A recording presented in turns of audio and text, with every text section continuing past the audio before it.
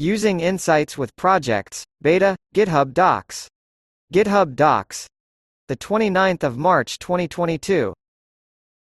Note: Insights for Projects, beta, is currently in private preview and is not yet available to all organizations.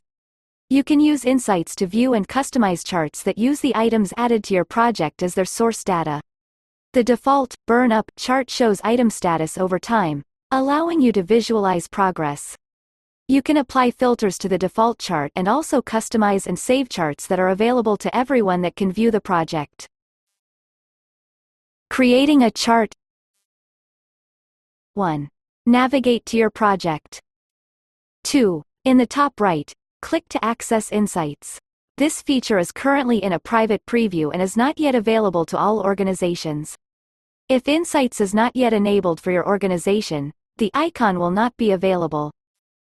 3. In the menu on the left, click New Chart. 4. Optionally, to change the name of the new chart, type a new name, and press Return. 5. Above the chart, type filters to change the data used to build the chart. For more information, see Filtering Projects. 6. To the right of the filter text box, click Save Changes.